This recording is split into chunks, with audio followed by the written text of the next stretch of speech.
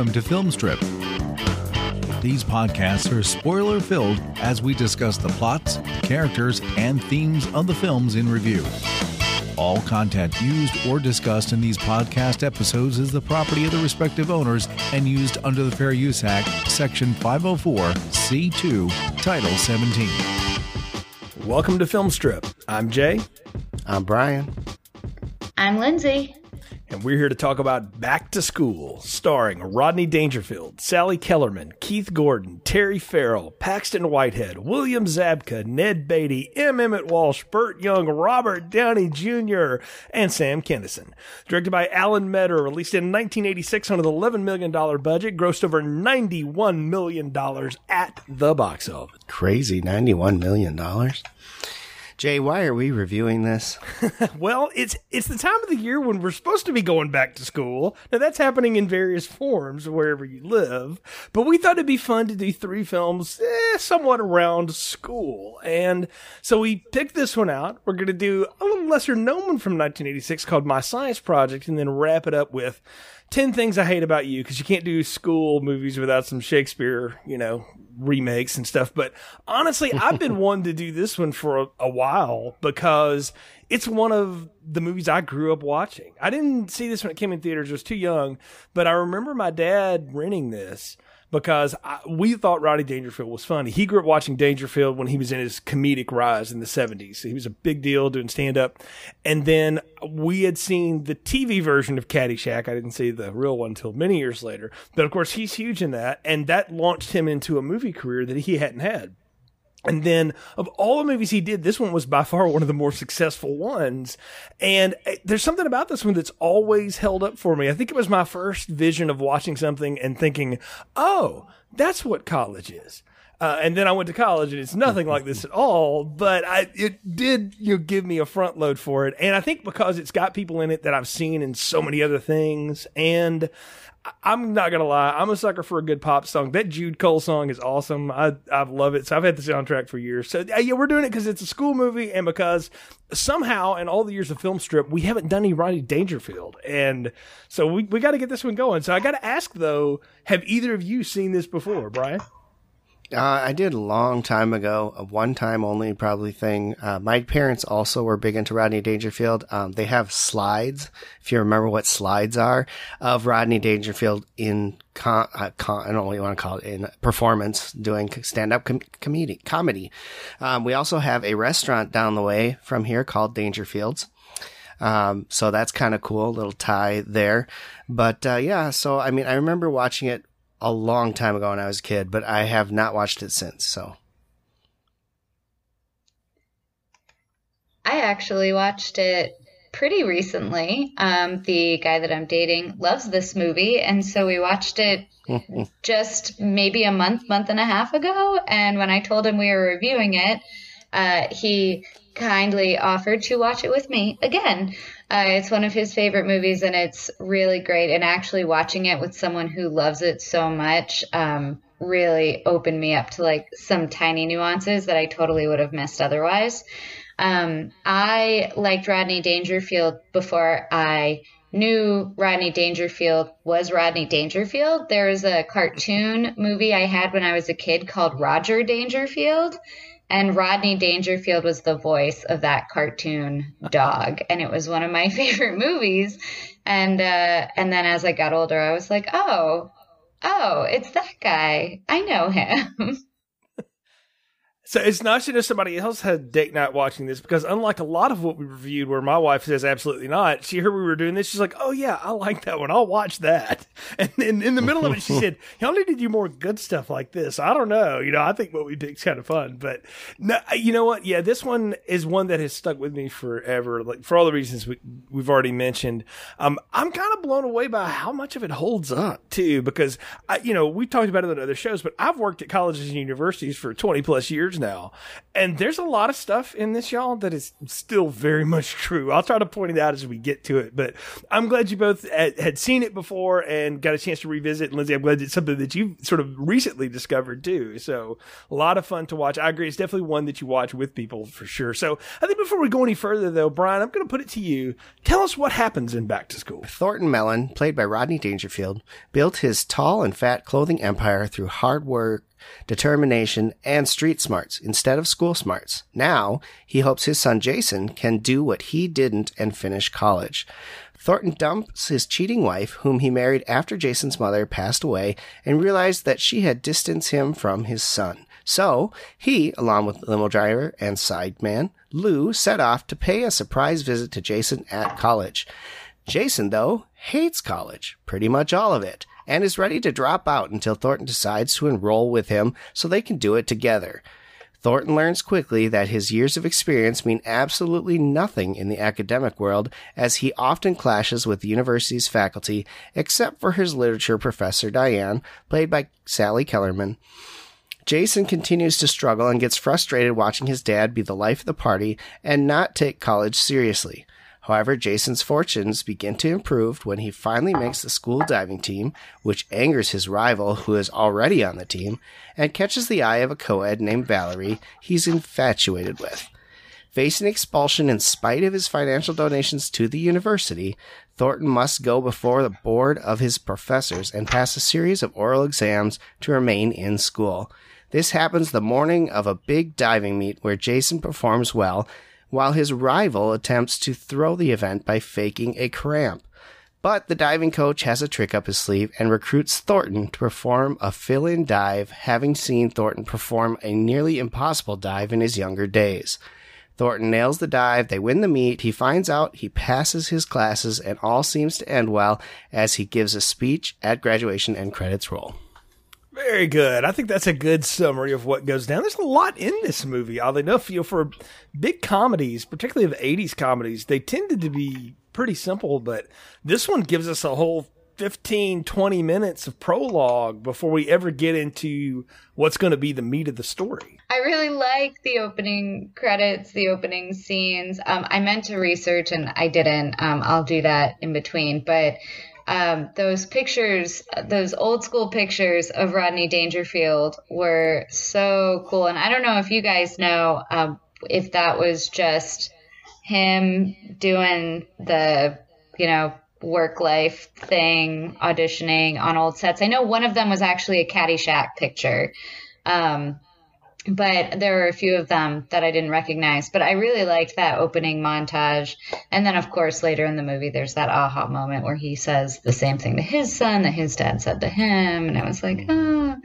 But I enjoyed the opening scene. They're about half and half, really. Like, a lot of them are things that were just staged for the movie, and they kind of put his face on stuff. A lot of them, though, are from his life. And Rodney Dangerfield had a lot of things before he made it in comedy. He was a truck driver, so that time when you see him in and out of the truck, that's him by his truck at the time. And other things that some with the kids when they were little, those are his kids, and all that kind of stuff, which I think is kind of neat. We don't do that much in movies anymore. We don't do montages like that as a way to tell stories. And I did like the introduction. I don't know if y'all caught it. Jason Hervey, before he was Wonder Years and everything else, he became as the young Rodney Dangerfield. I thought he had him down. He did the little neck collar pull thing and the no respect stuff. That was cute with his dad. And what you realize is that his dad is a tailor and runs like a dry cleaners and things like that in the old neighborhood. And they're Italian, they're Maloney's, and he doesn't like school. He doesn't want to be in school. He wants to run the shop with his dad. And his dad's like, no, you got to get an education. And what we find out is that Thornton's like, not so much. And ends up taking over that business and turns it into this global empire, which is a story we've all heard, right? It's everybody's sort of fantasy in the 80s was to not go to school, but to be a multimillionaire. Because, you could just do that. Back in the 80s, right? Everyone is a millionaire. I love that he named the shop The Fat and Tall. And I love the scenes where he's doing the commercials. Yeah. Does this suit make me look fat? Yeah. I need to hire fatter actors. Yes. I thought that was pretty good. I like that, though. Rodney Dangerfield has such a presence on the screen. I mean, he really steals Caddyshack from everybody that's in that movie. That movie's infinitely quotable. But when Dangerfield's on the screen, that Al Chervik character just blows everybody away. He's such an obnoxious jerk. He's obviously unbelievably rich. He just throws money around. And what we'll find is Thornton does kind of the same thing. I've often kind of said, like, these guys are cousins. Like, they know each other. Somewhere along the line, they've crossed paths, played around together at Bushwood. Well, I think it's funny because I think it's a dig on how rich people are, right? Like, they think that they can do whatever they want by throwing money at the problem. And so he exaggerates that a ton in this by just, oh, here's $200, do this for me. Or here's another couple thousand. Oh, I can't get into school. Let me build a building for you, hey. And the fun part is the school, the head of the school is just like, he gave us lots of money. He can do whatever he wants. It's good. Right. I mean, I think and Jay, I know you work in higher ed, so I don't want to step on your toes or anything, but that's at least prevalent in TV shows. I didn't grow up with parents who were paying my way into college, so I don't know if that's a real thing. I assume it is because it's on so many. I just recently started watching The Politician on Netflix, and that's like a big part of the movie is his rich parents or Harvard trying to get his parents to basically donate money for a building. And it's just one of those things that it was blown out of proportion to be funny in this movie, but it's almost like a dagger because it's kind of true, but still funny in context. I'll tell you two things. One is, I think this is supposed to be a knock on the nouveau riche, people that came into money in one generation. They haven't had generations. It's not a Rockefeller who wouldn't act like this. So that's why he's so outlandish with everything. It's also to show you too, and this is what I love, is even when he's making fun of those commercials and stuff, I love that boardroom scene where he's like, no, do this for a year. Like, he's obviously figured out how to work the market, how to work real estate. He's really smart, street smarts, right? So he's thinking off the seat of his pants and figuring stuff out. So that is what I think it's a rib on. And I'll tell you both right now, I've known a few people and met a few people that donated enough money to get their name on some buildings at some of the colleges I've worked at. None of them acted like this dude, but let me tell you that the administrators acted just like Dean Martin. They will roll out the red carpet and kiss the feet and the ring and whatever you want. Do you have grandchildren? Go have some and we'll let them in this school with scholarships. Yep. That's how it goes. I mean, look, fair or not, money moves things. And if you've got the kind of dough, by the way, to get your name on a building, y'all, that's a lot of money. Like, nowadays, that's at least like $40 million. Back then in 86, that was probably like $10 million he dropped on them easily and didn't even blink. That's how you need to realize like how rich this dude is. He's like, you won't let me in school? Okay, how about I build your new college of business? And next thing you know, like that afternoon, we were getting that done. I would have loved to have been the development officers that the dean called and said, you need to get in here right now. I just made your day. So it is funny how that works. I love his line. And I mean, I don't know, maybe it's pessimistic. I don't know. But I love the line where he goes up to that snooty teacher who's like, you don't deserve to be here. And he goes, hey, the only reason you're teaching here is because people like me pay for your buildings. Yep. And I'm like, yeah, exactly. I mean, he's not wrong. He's not. I love that guy, Philip Bombay. I mean, a classic theater performer there that we drag into these comedies. That's how these guys get work, which I always find is fun. But I absolutely love Paxton Whitehead because he's not a bad guy. He's not evil at all, because that would have been the temptation, is to make this guy so outlandish that you hate him. What you just realize is that he's the pure academic. Right? Maybe he worked for a little while, but he is a guy that has studied economics and studied business. He thinks he's got it down to this exact science. And then he meets a real businessman.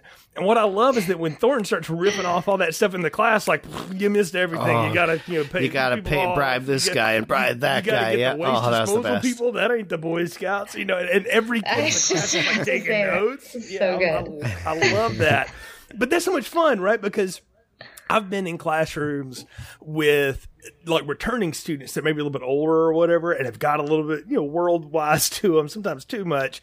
And I especially like history classes that have military veterans in them, you want to talk about getting people's buttons? Like they will say like, no, that's not exactly how that is. Let me lay it out for you. And I love that too, because it's so much fun to watch Rodney Dangerfield try to acclimate to school and the different ways he does. And the business professors is one thing, that the other two that we really get to see, we'll talk about in a bit. But I just love Dangerfield's whole thing, because like every third line, his eyes are just bugging out of his head. It's just, and that's part, if you ever watched any of his stand up, that's kind of his thing. I mean, he's really riffing. And what I told my wife, what was funny about this is if you look at the credits, there's like 6 or 7 people credited with writing this. Which on a movie, you always know there's like a dozen people that write on them or whatever, but usually that's a sign of a problem. Like there's too many hands in the pot. But what I found out in a little bit of research was Dangerfield really kind of gave him the broad stroke of what he wanted to do. And he said, just leave me blanks with my dialogue, and he wrote it like every night before he did his stuff. And Sally Kellerman loves to joke that I didn't know who this guy was, except he was the Miller Lite commercial guy. She said, I didn't know who he was. She said, but then he comes out and said every night he's sitting there just writing pages of dialogue, and he would come in and he would say something and one of us would mess up the next line. He's like, no, your line is like, he knew everybody's stuff, which was just neat to hear about. Yeah, I mean, his comedy, I love also Sam Kinison in this movie too. Yes. Right? And we'll get to that, but they bring both of their comedy styles so well into this movie. Dangerfield is known for the way his facial expressions, right? He uses his facial expressions to get his jokes across, and he does it so well. And Kinison is known for screaming at you, right? Yeah. And when he first gets introduced in this film, he's given a lecture and he's so calm and all this, and all of a sudden you're waiting the whole time, right? You're just feeling like he's going to yell at some point. And I watched this with my 12-year-old son, and I said, oh, Sam Kinison. I said, watch this guy. He's hilarious. He's going to yell. And my kid's like, what? I don't get it. And then all of a sudden he's like building it up. And all of a sudden, boom, hits it. And that kind of comedy is just not around anymore, where they have a stick and they stick to it every time, your Gallaghers and your Kinisons and all that. And you can thank Dangerfield for Kinison being in this movie. They tried out a lot of different people, and Dangerfield was known to find young comics and try to give them a shot at something. So like they tried out Jim Carrey, but he wasn't old enough for this. Oh yeah. And so but he said, Sam Kinison is this, trust me. He brought Sam in, he's like, comb your hair down, wear a tweed suit, and then just lose your mind to this chick in the front row. And it is hilarious, but it is every Sam Kinison bit you love to know. Oh, and the best part is when he goes off on Vietnam and he's yelling at the girl, and then Dangerfield's like, hey, settle down. And he's like, what do you know? And he goes off and then he goes at him and he's like, I like this guy. And that was a great scene. Just a great scene. Good answer. I'm watching you. Good answer. Now, did either of you ever have professors like these two? Either the economics professor or the freaking weird out history professor? No. Absolutely. Mine wasn't a history professor, though. He was actually an English professor. He taught lit and ecology and critical writing skills, but he was fully hippie, like went to Canada during Vietnam type of guy, like no smart person will ever run for president, and here's why. Super into like yin and yang and Jungian theory. Like you could get an A in that class if you wrote a 20-page paper on Jungian theory, regardless of the book you were reading. It did not matter. Wow. So he wasn't a yeller, but he would go off on these crazy tangents, and it was such a fun class. And I would request to have him, and my advisors were like, why? Everybody hates that guy. I was like, because I got it figured out. I know how to make an A in that class. It's the game. You're exactly right. And that leads to our third professor, Diane, played by Sally Kellerman. I had a professor that was very much like this. my lit professor. She would come in flowing, garb and long dresses and all these scarves and whatnot. And she was fully dressed like an English professor. Yes, that is exactly what you expect an English professor to dress like. Yes, and would sit like cross-legged backwards on a chair and read this poetry to you in these sultry tones, and like none of us were really turned on by it as much as we were just enthralled by this woman. I was convinced she was a vampire and just had us all glamour for a long time. But Lindsay, like you, I figured out early on, like everything for this woman is a metaphor for the fall of communism. So if I can turn everything into that, I'm going to get an A. And we had some poem once about a dead Russian hooker rotting in the sun. I don't remember the name of it. Somebody tell me what it was. But I said, well, clearly that's the metaphor of the fall of the Leninism. And I just went on this whole bullshit for like 10 minutes. And she was like, yes, exactly. I had read that play 2 minutes before class, or read that poem 2 minutes before class. I said, I'm going to riff this, because I told two of my friends, I said, I bet you she'll buy it, because if you could sell it, she would buy it. And I learned the art there of like, if you just believe it enough and you fake it enough, people will go for it. But I loved Diane in this because she reminded me so much of the typical English professor that I knew. Yeah, I had nothing like that in my college. My professors were really boring. The only one I had that was we had a class called film studies where we had to watch movies and do tests on them. So there were two different professors. One who let you watch real current films, Top Gun, whatever, right? And one that would watch just weird, bizarre BS movies like Spike Lee's Do the Right Thing and some Hitchcock thing that nobody had ever seen before, and the Rosebud movie, Citizen Kane. We watched that. So the greatest Holly and I got into that one. But we found out early that you didn't have to go to class, because all he did during class was read the exact word for word notes that are in the little pamphlet that he gave you. So, and every test was open notes. So there was no reason to go to a 4-hour class at night on a Monday to listen to him lecture. So we would literally skip the whole lecture part and then go for the second half of the class to take the test on the previous week's stuff and then leave. And then do the same thing the next week. There was just no point. So that was the weirdest professor that I had. But yeah, most of mine were pretty tame, but I was in computer classes, so not a lot of excitement in those. I guess not. But no. But it is fun to watch this sort of typical college experience, and we've skipped over it, but we got to talk about the setup of it here, and it's a good way to talk about Jason, the son here, right?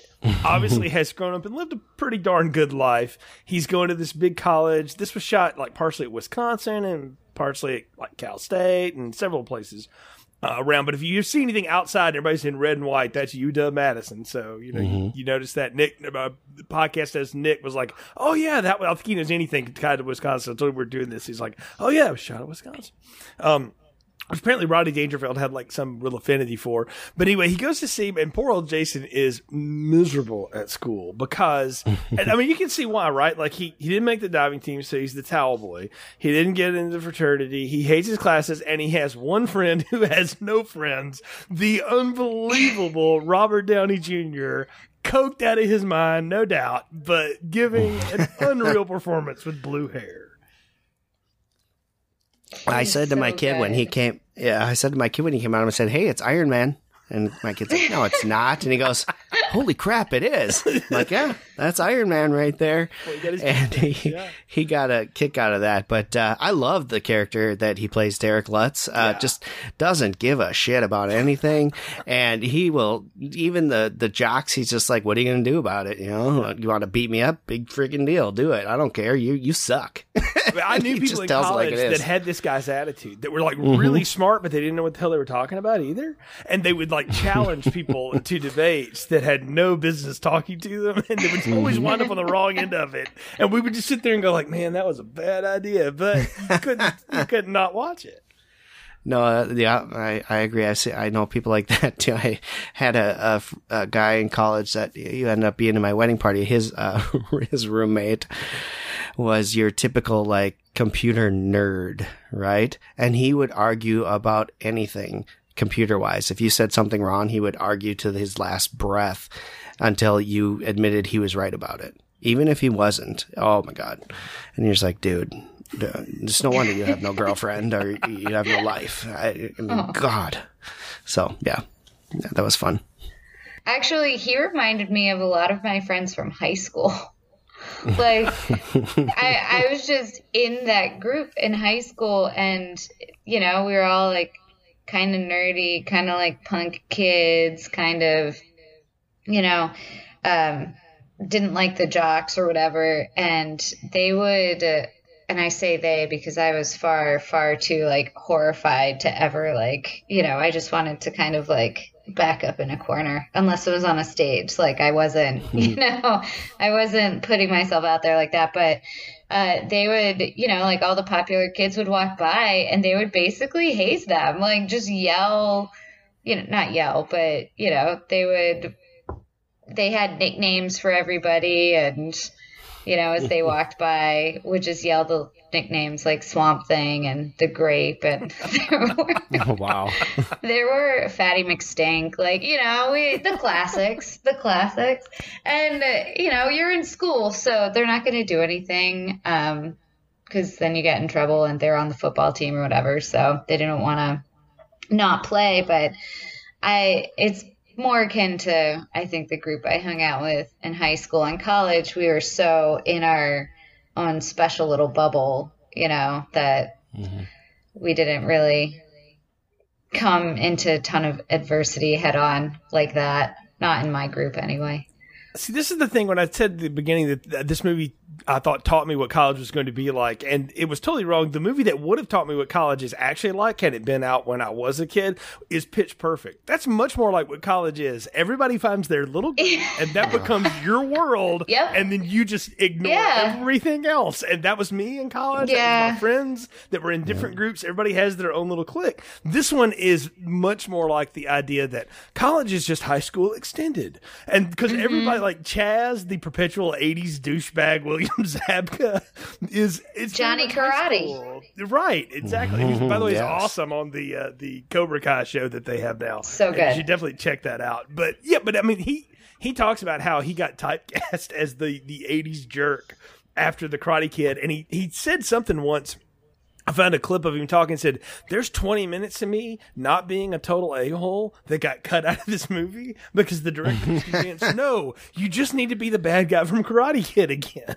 And so that's all they would cut around the poor guy. But this movie's much more like that. It's like high school, but just at college where you can drink and party and nobody cares. And that's, of course, not what college is like. It's much more like what you talked about, Lindsay, and I've said it's much more smaller groups, and you just kind of stay in your group and your group rolls forward. But I do love Derek's whole, like, he's got a helmet with a missile through it because football is some sort of metaphor for war, and I love it. I love that whole little speech. The way he just rips those lines in and out, and I called him out, coked out of his head.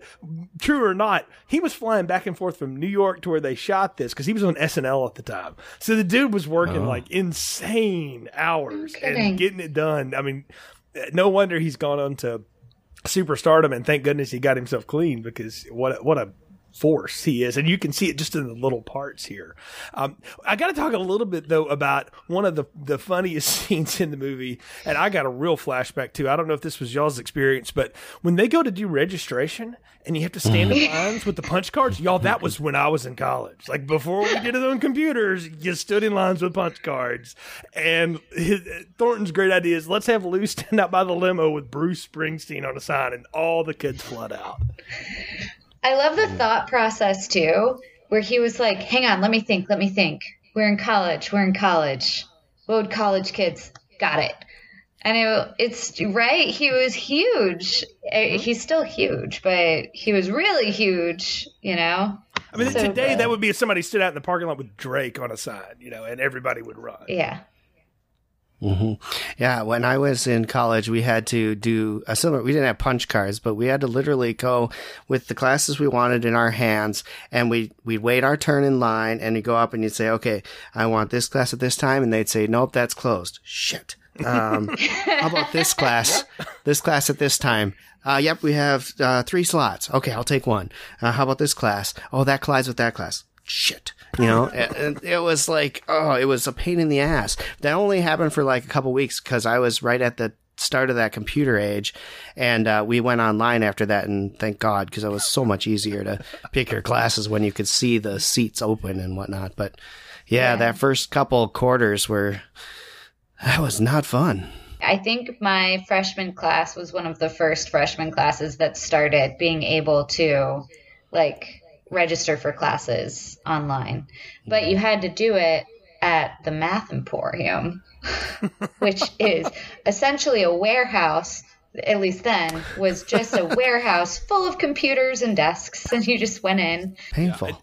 I'll tell you though, the other thing we're introduced here is and she got introduced in an earlier scene, but there's a girl that Jason is absolutely obsessed with, Valerie Desmond, played by Terry Farrell, who, I don't know, Lindsay, what do you say? She's at least 1.5 feet taller than Jason Gordon. Yeah. Well, at first I was like, is she wearing heels? Nope. Is he wearing heels? She's at least a head taller than him, though, yes. Mm-hmm. Yeah. But I mean, they seemed into it. He seemed, she seemed into him. I've only ever known one couple that worked for. Like where the girl was taller than the guy, and maybe it's just Southern culture or whatever, but I've never known one that wasn't a deal breaker for. So I've never had that problem. I'm not even 5'2", so I've always been shorter than everybody. I can't relate. Yeah. I can't. But I did like this though, because, and I feel bad for our actors here because they give her absolutely nothing to do this movie except stand around and fawn over all these boys. And I don't know. I just felt like, well, this is 1986. This is what we did. We weren't clearly worried about what she was trying to say. Because Sally Kellerman's really the woman that has any lines of note in the movie. Valerie's just there to be pretty. Did you get the feeling that, he was obviously obsessed with her, but she was stalking him in the movie? Even though she was dating Chaz, she would find ways to connect eyes with him or run into him for something and ask him questions. It's like, what's going on here, And then the next scene, you'd see her dating Chaz, and you're like, what? Oh, okay, whatever. I don't know. I thought she kept stalking him. Yeah, and then when he was like, I love you so much at the end, and she goes, that's the first time you've ever said 3 sentences to me. I love you too. She's been waiting for him to say that the whole time. There was the spark, y'all. It was the 80s. You had the spark. It was. You had the guy you were supposed to date, but then you were in love with the loser. So this is how Elizabeth Shue ends up with Ralph Macchio, Karate Kid, by the way. Dude, there you go. No way. Well, that doesn't last because in Karate Kid later he's dating the Japanese girl. That was the most realistic thing about Karate Kid too, is the fact that Elizabeth Shue dumped him for a football player. He's like, that's not. We haven't talked about Lou yet. Burt Young, who everybody goes what from a great the Rocky character. Series. I love this dude. I love that guy. I love it. And I love the fact that he just doesn't give a shit. Dangerfield gets in trouble and they're like, what are you going to do about it, old man? Nothing, but he will. And he just takes on the whole football team. That's a hell that was so good. Oh, that was so good. I loved it. I was reminded by this moment. I've heard Eric Dickerson talk about when he was in the NFL and he would come back to SMU for recruiting stuff, and some kid mouthed off to him once. He said, I pulled that kid over the side and said, look, I'm a grown man. I'll whoop the shit out of you, boy. And I'm like, this is what happens when a grown man that don't care no more gets a hold of you. It's over pretty quick. And I love Burt Young. He's so much fun in this movie. I love it. His best line is, look, I'm a tough guy, but I'm nice. I got 2 sons. I put one through college, one through a wall. Tough and nice. He's just such a presence, even when he's not saying anything, he's just always there. I love how I feel like he's, I was going to say, I feel like he's one of the few people who Rodney Dangerfield's character, really just connects to and, feels fully comfortable with. I don't get the impression that he feels uncomfortable around anybody. He's always just himself, but that's the guy that really pulls like his human side out and not just his one-liner side. Like in a different format, if this was a TV show and they strung it out for seasons or whatever, we would find out that Lou didn't have any friends in school growing up with Thornton, but he kept people from picking on Thornton. So they were lifelong buddies, and Lou was just a guy from the neighborhood that Thornton was like, I'm taking care of this guy because he can take care of me. And he does. He just, it's good to have friends in low places. Garth Brooks was not wrong. I mean, sometimes you got to have those. And it was not. Listen, I'm not a fighter either or whatever, but I had some friends in high school that were pretty tough that probably kept me from getting my ass kicked because people knew I was friends with those people and that they would have done something if anything happened to me. So I always appreciated that. It was nice to those people. But I love Burt Young. He's so much fun. I don't know if y'all caught it or not. My wife caught this one. At the very end of the dive meet when he's running up in the congratulations, did you notice the little teenage girl that he's like holding hands with and running along? It's one of the girls he picked up from the bar. I'm like, that's amazing. That's creepy and strange.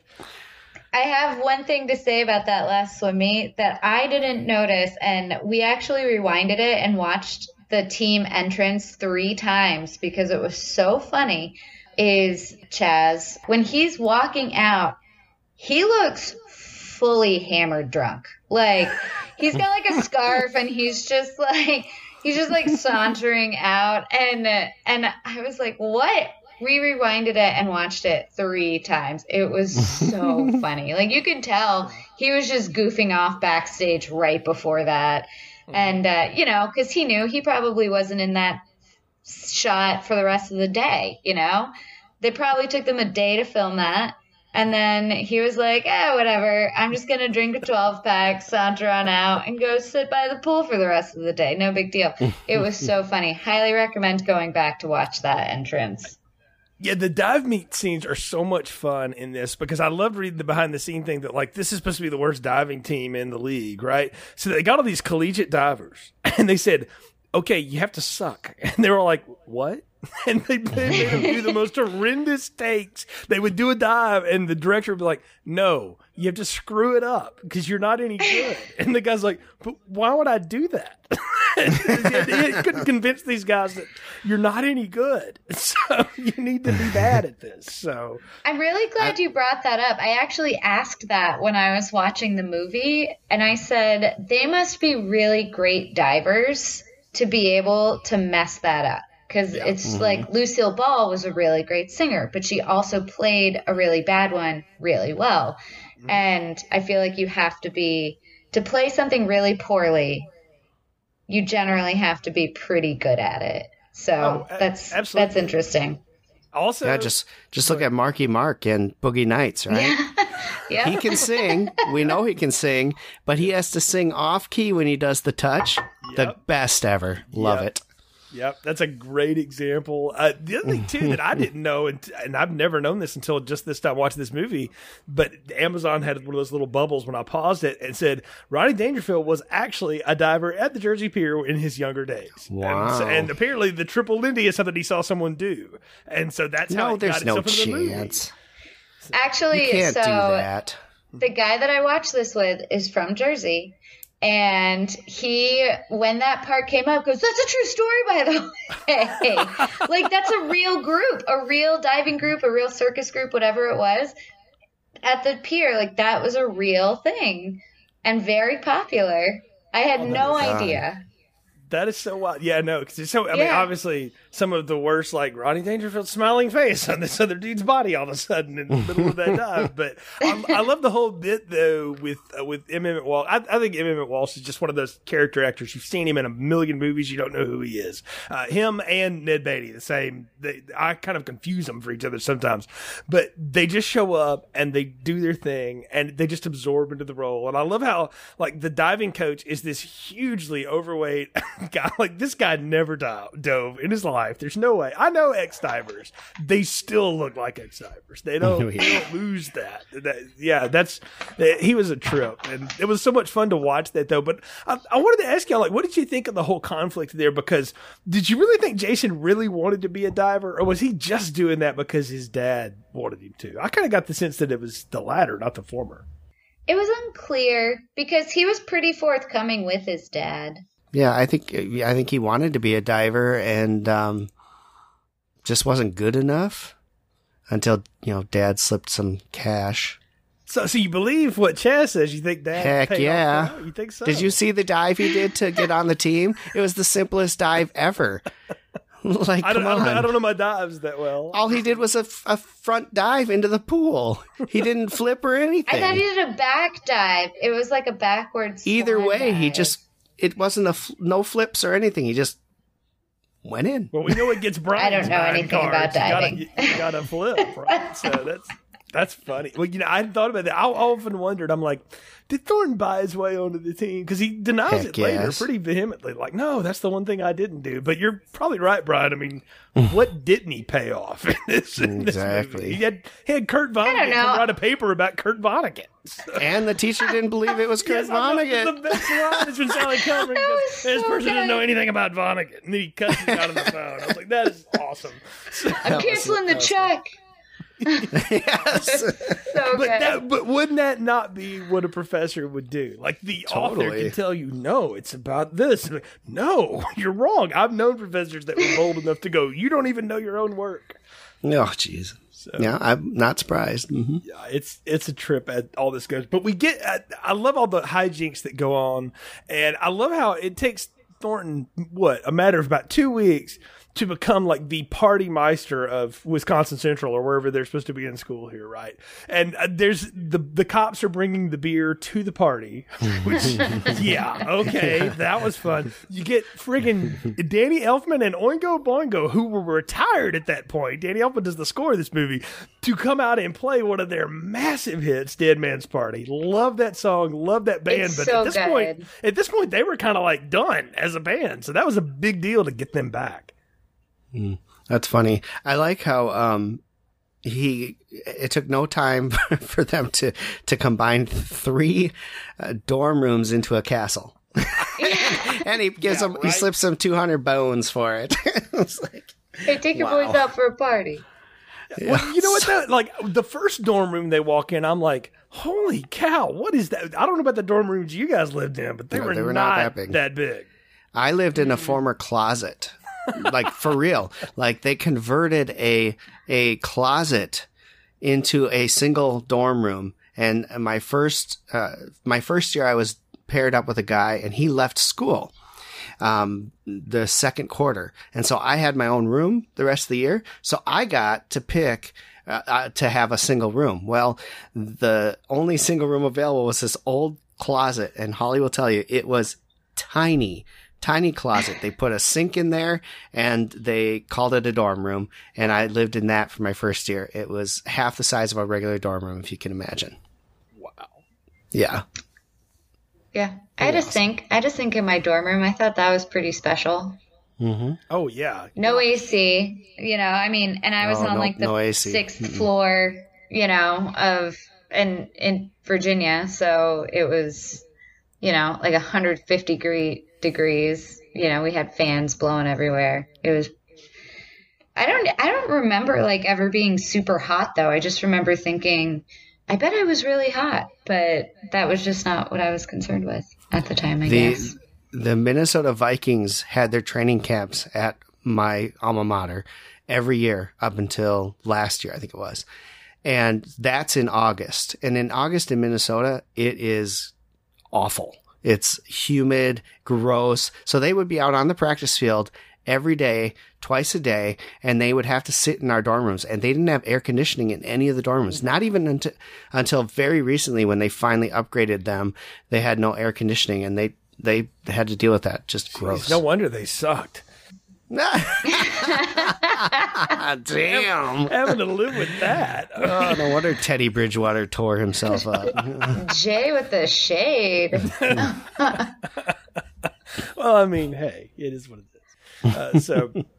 But yeah, all kinds of hijinks ensue. You're right. They turned that huge dorm room into this like luxury penthouse up there for them to live in. And of course, Thornton is trying to live his whole business life while he's not doing schoolwork and all this. and everything is going south for him. I think the funny thing is when he gets the monkeys to start watching Georgia Championship Wrestling and feeding the pizza. That was awesome.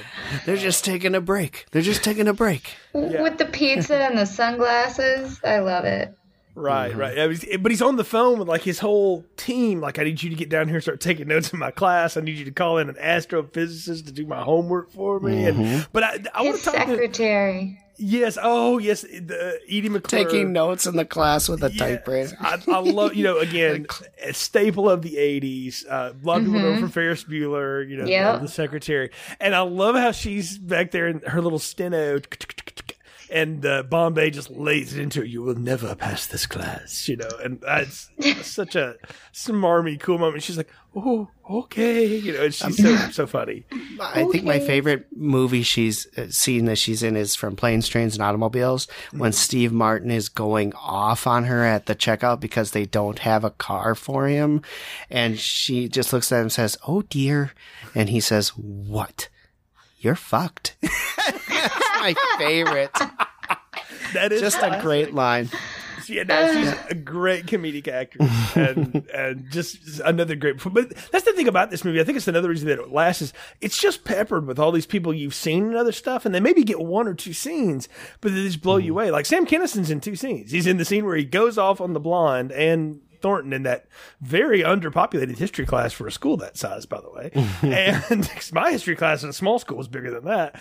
And at the end, when Thornton is doing his, grueling oral exam, and he's like, come on, just let the man work. All right, he's under pressure. Say it! He starts screaming. And I was like, well, they gave him the best parts to do that. So, but yeah, I mean, he's definitely screwed. What do you think, though, about his relationship with Diane? Because I actually think it's kind of sweet and cute. You don't get to see people plus 40s get to have like an actual cute romance in a movie anymore. I don't know, man. She's like, she plays the field. I think she's just having fun, and like he's like having fun, and then it just kind of happens. Like she doesn't take it seriously at first because she's still dating the other guy, right? And then you see her with another guy, I think even later in the movie, and so it's just like she's just having a good time. She's freelancing, whatever. Yeah, the only moment where I was like, what the hell, was when he was in the hot tub at the party with all those other girls, and she walks in and sees she got him pissed and gets mad. And I was like, dude, you're dating someone. Like, what do you think's going to happen? And then later reaction. She's like, oh, yeah, it's fine. And I'm like, it was not fine last night. You were mad for no reason. That's when she gives him the bad grade on the Vonnegut paper that Vonnegut wrote. Mm-hmm. you realize like she just hates her. She's getting back at him for it. Well, no, he has the best line though when he pops up with the snorkel outfit on and all the Zubaz bikinis. Let me introduce you to my nieces. Oh, you're my nieces, yeah. Yeah. And I was like, first off, I'm like, as an uncle, I'm like, that would be weird and awkward. No. So, no, don't think so. That's very strange. Not a good idea. Mm-hmm. Yeah, no, that's during the Dead Man's Party, which is again, I can't go on enough about how much I love Oingo Boingo in that song because it's just so much fun, and it's the song that never ends too. You can play it for like an hour, and everybody's jamming to it. So, I once tried to convince one of my bands, Brian, to cover it, and they were like, "No, like they wouldn't do it. They're like, it's too old, man. We got to play like newer stuff." I was like, "But people will love this song. We're playing a frat house for goodness sakes." I would have been right, by the way. Give the people what they want. Right. Well, we ended up playing. You can't do that all the time. You'll be playing Mustang Sally every damn time. This is true, but we ended up. I did compromise, and we played The Cure's "Just Like Heaven," which did kill at every party we played it at. So there's that. I got my little art rock moment in. So he has to go before the academic board here, though, too. And I had a flashback, y'all, when Bombay's asking him the question. It's in 37 parts. I once was on a job interview with a guy that I highly respect, and I love him to death. But Jimmy asked questions like this. It's like, okay, Jay, I've got a question for you in 7 parts. And I'm literally sitting there like Thornton Mellon going like, holy God. And I felt like I was taking a test. Like did either of you ever have to do oral exams? Because I did for one class, and it was absolutely the worst experience of my life. Nope. Thank God. I would have failed miserably. Yeah, I did. I had to do monologues. Well, that would have been just as tough because then you have to remember things. And I can't do that. I did that in one of my counseling classes. Fair. It was like, so tell us why you've diagnosed this person as this. Well, why didn't you do that? And you couldn't do anything but just sit there with the DSM and go, well, as you see that Margaret has da-da-da-da. And oh, God. Just PTSD from it right now. But I love how Thornton is playing through this. But it's such a, I mean, Diane gives him such a softball, right? When she pours him a glass of water, she turns a chair around. The only thing she doesn't do is pet his hair while she's asking him the questions about the poems, right? I mean, it's a little, I'm like, at some point, like the dean might go, this is a little inappropriate, Diane. Dean Martin. He didn't care. The dean wanted him to pass because he wanted his money. Well, he already had it. He probably told them all to throw softballs at him, and the only one who didn't was the business guy. Yeah. Yeah. Right. Well, yeah. Clearly. Well, because didn't he roll his eyes when he's like, "I got a 7-part question," yeah. Didn't the dean like? Oh. Yeah. Well, I love though while Diane is trying to butter him up or whatever, and Bombay does give her crap for it, and she's like, "Sit down, you've had your turn." And I'm like, "Well, I guess you just broke up with him. That's where that ended. No more merger for you, Philip." I love his proposal to her. Diane, we should have a merger. And I'm like, right? Has this guy ever been on a date in his life? Holy God! This guy's never actually been in a business either. I can tell that. Has he ever touched a woman at all? Like I don't know. It's a very strange relationship those two had, but maybe he was a good cook. I don't know. We don't know. Diane did like her food, as we learned. There might not have been a whole lot of options too. So I don't know. Man. There's a lot of dudes on that campus. So I mean, her and Turgison got drunk one night at a faculty party, and there are stories other people talk about. Come on, that's who those people are. So, I've worked in academia, y'all. I'm telling you, stuff goes down. I trust you, Jay. I trust you. It's just weird. So, but not for people like me. I'm staff. I don't get to hang out in cool places like that.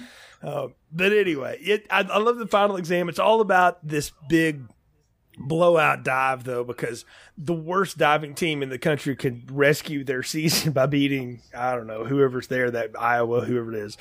And they're doing all these dives, and I love that. I don't understand Chaz's motivation here of I'll show them I won't dive, and it'll screw us from winning. I don't know how that exactly is going to get back at the Mellons in some way, but he's just decided that it would. Oh, I just think he had his ego hurt from his first dive because his head wasn't in it. Yeah. I think his ego was hurt from the fact that Jason's with Valerie. Mm-hmm. And I think that was his motivation, was to not allow Jason to get on the team and win their first meet, because they hadn't won, right? Yeah, they never won. Without him on the team, they hadn't won. So now he's on it for the first time. He doesn't want him to win with him on it, because then it'll look like he came on and they won the meet. Good point. We should also mention, too, some more Robert Downey Jr. comedic genius heckling divers with air horns and and things. You know what's never been done? You never see anyone heckling divers. I like that Lou looks at him and he goes, "You're all right." Yeah. They have this whole bonding moment. I'm like, Derek's going to become Jason's Lou later in life. The cycle will repeat it. Yeah. You can see there it you happen. go. Yep. Because there's no way Derek's ever going to get a job with anybody except someone who knows him. I mean, that's not a guy that is going. If he came in my office, we'd be like, okay, we got to have some talks about your whole thing. But yeah, it's funny. Jason does well. You're right that Chaz does screw up his first dive, probably because he was drunk, Lindsay. You're right, but he screws up his first dive, and he's going for his last one, and he fakes the cramp. Minstrel or otherwise, as Jason says, and we have to get Thornton Mellon out there to do the triple Lindy, because you knew that was coming. They'd set that up. It's Chekhov's dive. We have to make it happen. Mm-hmm. Yeah, most ridiculous dive ever. I mean, I guess if you're a circus act, I can see that being something you try to do, but for a real dive to jump off 3 different diving boards, you know how dangerous that. Yeah, but also, the NCAA, they better be dry as hell. No. Yeah. There's no. And they were like, we added an extra springboard. It wasn't already there. They somehow found a springboard somewhere for him to bounce off of. Yeah, but you knew that was coming, and of course, it's the big moment he has to do, and it's great. I mean, it's one of those kind of things that, again, it's cheesy, and in a movie that hadn't earned it, you'd call it out and be like, that's just bogus. But in this movie, it's like, of course, it's got to be him. It's got to be that dive that, saves the day. Because that's what happens. He gets out of the pool and he realizes he got all D's and 1 A. And then he makes out with the woman that gave him the A. So there's going to be inquiries about this. That's a good day. Though, you know what? really. I've never had a day that ended like that. So not in 43 damn years. So that's not how that goes. So it's not my life. I don't know about y'all's. But no, I love the ending of it though. It's a lot of fun. But then at the end, of course, they've asked him to speak at graduation because he's given enormous amounts of money and is clearly the most popular person on the campus now. Next to probably the mascot, which is always the most popular person on any large campus like that. And I love that he's in full academic regalia, like PhDs, the whole nine. He's got all of it, and he's just having a ball and doing his Rodney Dangerfieldness there at the end. It's a lot of. I love his advice though. It's actually not bad advice now. Don't go out in the world. Move back home. Let your folks worry about it. I'm like, hey, there's a generation of people that took you up on that one. So, yeah. Yeah, there are. That's funny. But we come to that moment, and we end on the big moment. And of course, we've got it because it's Rodney Dangerfield, and it's No Respect. We pay the licensing fees to Aretha, and we got to go out on R-E-S-P-E-C-T. Alrighty then. Yeah, that was a good end. I mean, the song, the whole ending was good, but the song was a nice touch.